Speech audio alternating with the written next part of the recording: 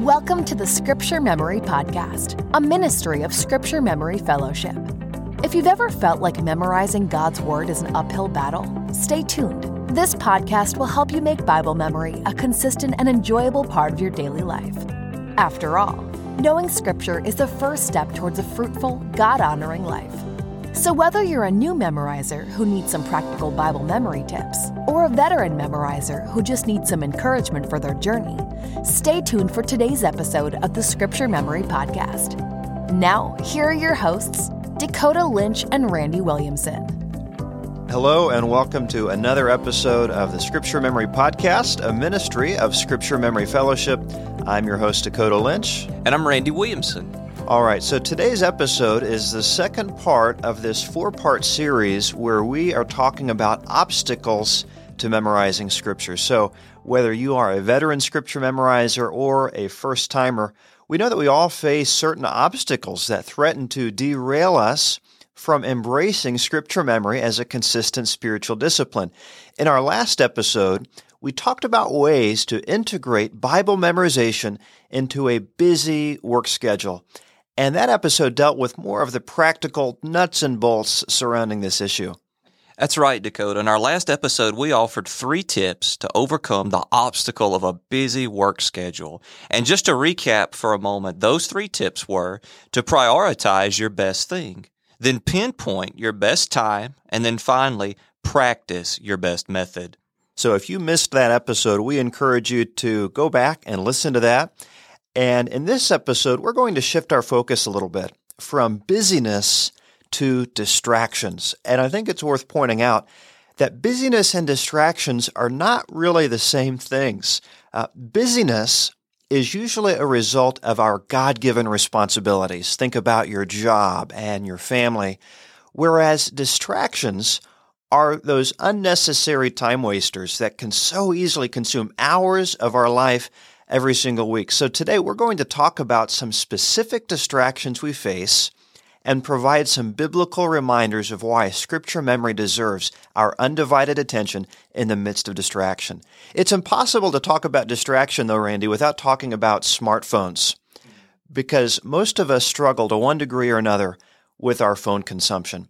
Here are just a few stats that bear that out. On average, Americans check their phones 96 times a day. Translation, once every 10 minutes. But it gets even worse for those who are between the ages of 18 and 24, where the national average is about double that, with them checking their phone 192 times a day. Now, this really convicted me. According to one study, the average person spends 90 minutes a day on social media. That was back in 2012. The latest research from 2020 says it's more like 2.5 hours every single day that we're spending on social media. So if we're not careful, what happens is that we end up giving our phones a tithe of our time, while spiritual disciplines like Scripture memory feed on the crumbs that fall from the table of our ever-busy lives. So our obsession with smartphones, I think it has led to a real paradox, which is that people desire to be alone in public and yet never alone in private. Dakota, before we move on, I've got to stop you. You've got to unpack that for our listeners. What you just said, that sounds like a bit of an oxymoron. What does it mean to be alone in public and never alone in seclusion? What are you talking about? Well, let me paint a picture. A few weeks ago, my wife and I went to Olive Garden. That's one of our favorite restaurants. You have the nice music and the nice aroma. And yet, as I looked around, I noticed a particular family to my left. I think it was a family of 5. You had the parents and 3 of their children.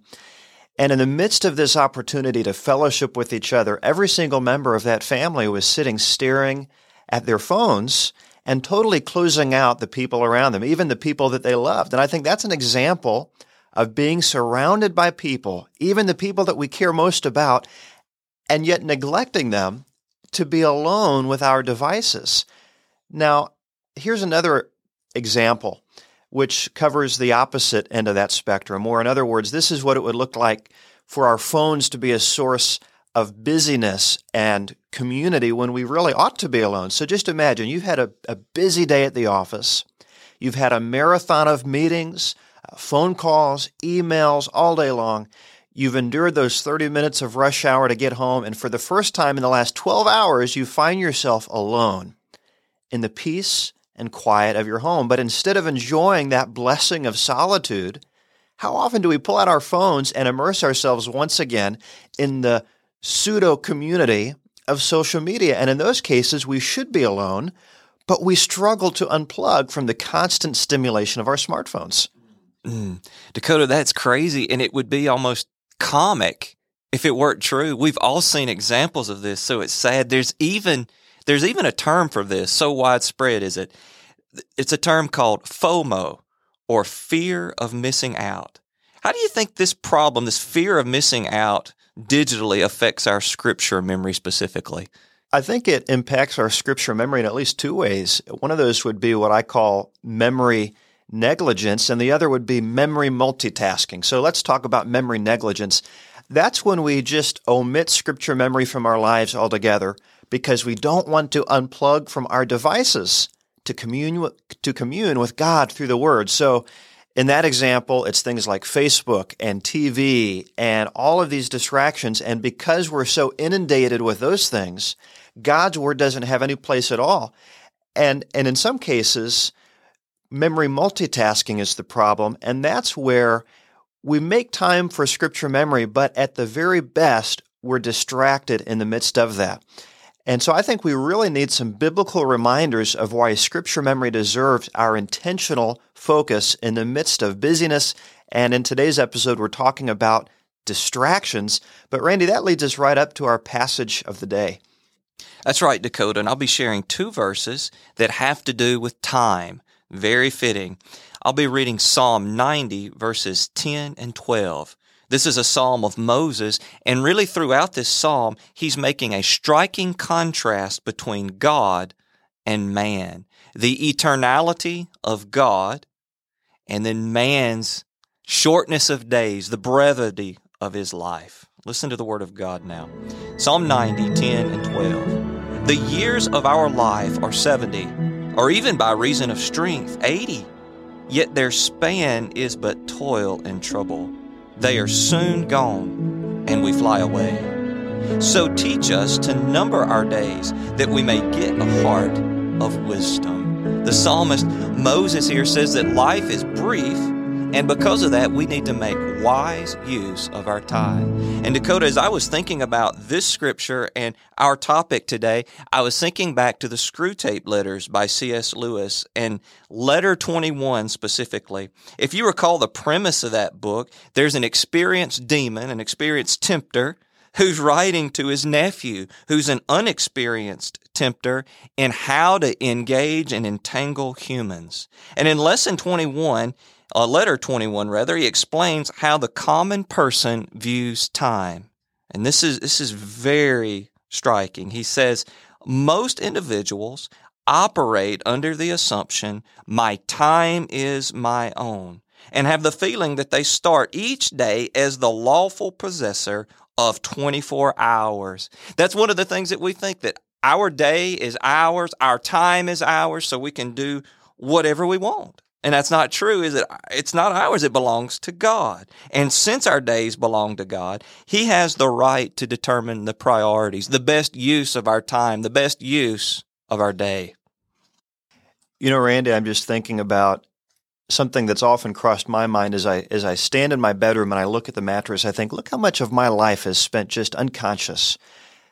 And that adds up to, for most people, a third of their lives. And I would encourage our listeners, do this calculation when you have time. Think about, on average, how much time you spend every day staring at your phone, watching cat videos on YouTube, watching whatever scrolls through your newsfeed on Facebook. And then do the math and say, if this is my reality for the next 30 years, for the next 50 years, how many months of my life have I surrendered to nothingness? And yet it's so convicting that we often trick ourselves into believing that I just don't have time to memorize Scripture. So how do we live so that we prioritize Scripture memory as a discipline that God commands And so in this episode, we want to share with you 3 specific things to remember. And the first one is this: remember the King you serve. So the Bible teaches us all about the sovereignty of God. And this is obviously a broad topic with many facets, but at its heart, the sovereignty of God means that God is king. And he's not merely a king, but he is the king. And Scripture consistently refers to the Lord in this way. One example of that is in Psalm 103, which is a psalm of David. And David, who was an earthly king, speaks in verse 19 of the king who rules over creation. And he says this: the Lord has established his throne in the heavens, and his kingdom rules over all. Most of our listeners, I think, would agree that God is the king, and the majority would probably even say that he is their king, but we can sometimes fail to live out that belief practically. We fail to understand the full ramifications of God's kingship. So if he is king, that makes us his servants. That means he's in the driver's seat, not us. Our time is not ours to do what we want, but our every day, our every hour, our every minute, all belongs to God. That's a good word, Dakota. As you're saying that, I'm reminded of a guy that I knew a long time ago in a faraway place, and I used to witness to him. He did not confess to be a Christian, quite the opposite. He would say he was not a Christian. He didn't walk with the Lord. And so I would go and visit him periodically, and I would share the gospel with him, and I would talk with him about gathering to worship the Lord with the church on Sundays. And I'll never forget his reply. He would tell me consistently, he said, "That's all well and good, but I work 6 days a week. Sundays are mine. That's my day. That's my time. It's my day to fish, my day to hunt, my day to ride my motorcycle, my day to work in my shop." His reply has struck me on several occasions because there have been times in my life, I don't know about you, Dakota, when I've thought that way. Where's my time? I want to go do X, Y, and Z. And when I say that, when I think that, I go back to the times that I witnessed to that guy, and I realize that I'm thinking like an unbeliever when I say time belongs to me, when I possess it. So our first key to overcoming distractions is to remember the King you serve. Now, Randy, share with us that next thing that we ought to remember as we battle distractions in life. The second thing that we need to consider in order to overcome distractions is to think about the treasure you gain. A lot of our choices in the Christian life, they involve instant gratification versus the eternal reward. What the world offers us is for today, the instant gratification of the eyes, the ears, the flesh. The Christian faith, on the other hand, calls us to say no to those things and yes to the things of God. The rewards for pursuing the things of God, though, they're distant. We won't experience them fully until glory. Yet we know that the sacrifice of abstaining from the earthly, from the instant gratification, it's worth it because the treasure we gain is ultimately superior. Jesus said in the Sermon on the Mount in Matthew 6:19-21, he said, "Do not lay up for yourselves treasures on earth, where moth and rust destroy and where thieves break in and steal. But lay up for yourselves treasures in heaven, where neither moth nor rust destroys and where thieves do not break in and steal. For where your treasure is, there your heart will be also." Jesus says that heavenly treasure is far superior to earthly treasures. Rewards that Christians lay up, they're not subject to decay, destruction, or theft. And we can confidently say that when you memorize God's Word, you're laying up heavenly treasure. It reminds me of when I was a kid. I used to go with my dad once a week to gas up his truck at a little filling station called the Corner Mart. And they had a great comic book section, and I collected Zorro comic books. And I was always wanting a comic book from the store. And there were many times he would tell me, "If you want something today, I can get you a candy bar. But if you wait till payday, I'll get you 3 or 4 comic books instead." And I had to decide whether to take the good that was immediate or wait on the great. It's the same with the things of God. We say no to instant pleasures so we can say yes to the glorious riches of heaven. Say yes to memorizing God's Word, remembering, knowing the treasure you stand to gain.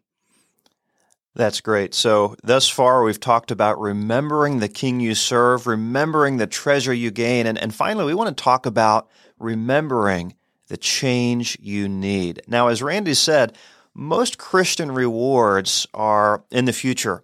So in other words, we'll experience their consummation in heaven. But that's not to say that memorizing God's Word doesn't yield benefits in the here and now. It absolutely does.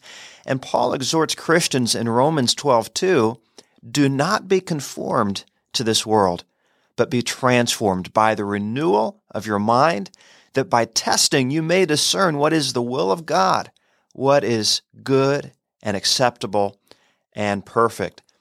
After our justification, believers begin a process called sanctification, and sanctification at its core is really just the removal of the practice of sin from our lives, and knowing God's Word is a key part, an indispensable part of this process, because sanctification begins with the renewing of our minds. So we have to reject worldly patterns of thinking and embrace a whole new set of values. And when we memorize the Word of God, it makes the journey, God's Word makes the journey from the pages of our Bible to our mind as we memorize it, then into the heart as we understand it, and out into our lives as we put it into practice. Scripture memory is an instrument that God uses to bring the real change you need. None of us really want to remain as we are, right? We don't want to be stagnant in our growth. And each time we don't want to prioritize Scripture memory, or we get caught up in the current of digital distractions, remember the change that we need and go to the Word of God with undistracted focus. No one has ever said to me, hey, Facebook changed my life. Facebook turned my life around, and now my spiritual journey has been rejuvenated. But no, it's God's Word that does these things. So in review, as you face distractions this week, remember the King you serve, remember the treasure you gain, and remember the change you need. Well, that is about all the time we have for this episode. As always, be sure to tune in to our next episode as we continue this series on common obstacles to memorizing Scripture. And just to give you a preview, the title of our next episode is The Danger of Waiting Until You Feel Like It. And to make sure you don't miss that episode or any of our future podcasts, please be sure to subscribe and join us next time for another episode of the Scripture Memory Podcast. Thank you for joining us for today's episode of the Scripture Memory Podcast, a ministry of Scripture Memory Fellowship. At SMF, our mission is to help you know, live, and love God's Word. If you're ready to take the next step in your Scripture memory journey, visit us online at scripturememory.com or download VerseLocker, our free Bible memory app. As always, be blessed today as you take time to enjoy God's Word. And be sure to join us next time for another episode of the Scripture Memory Podcast.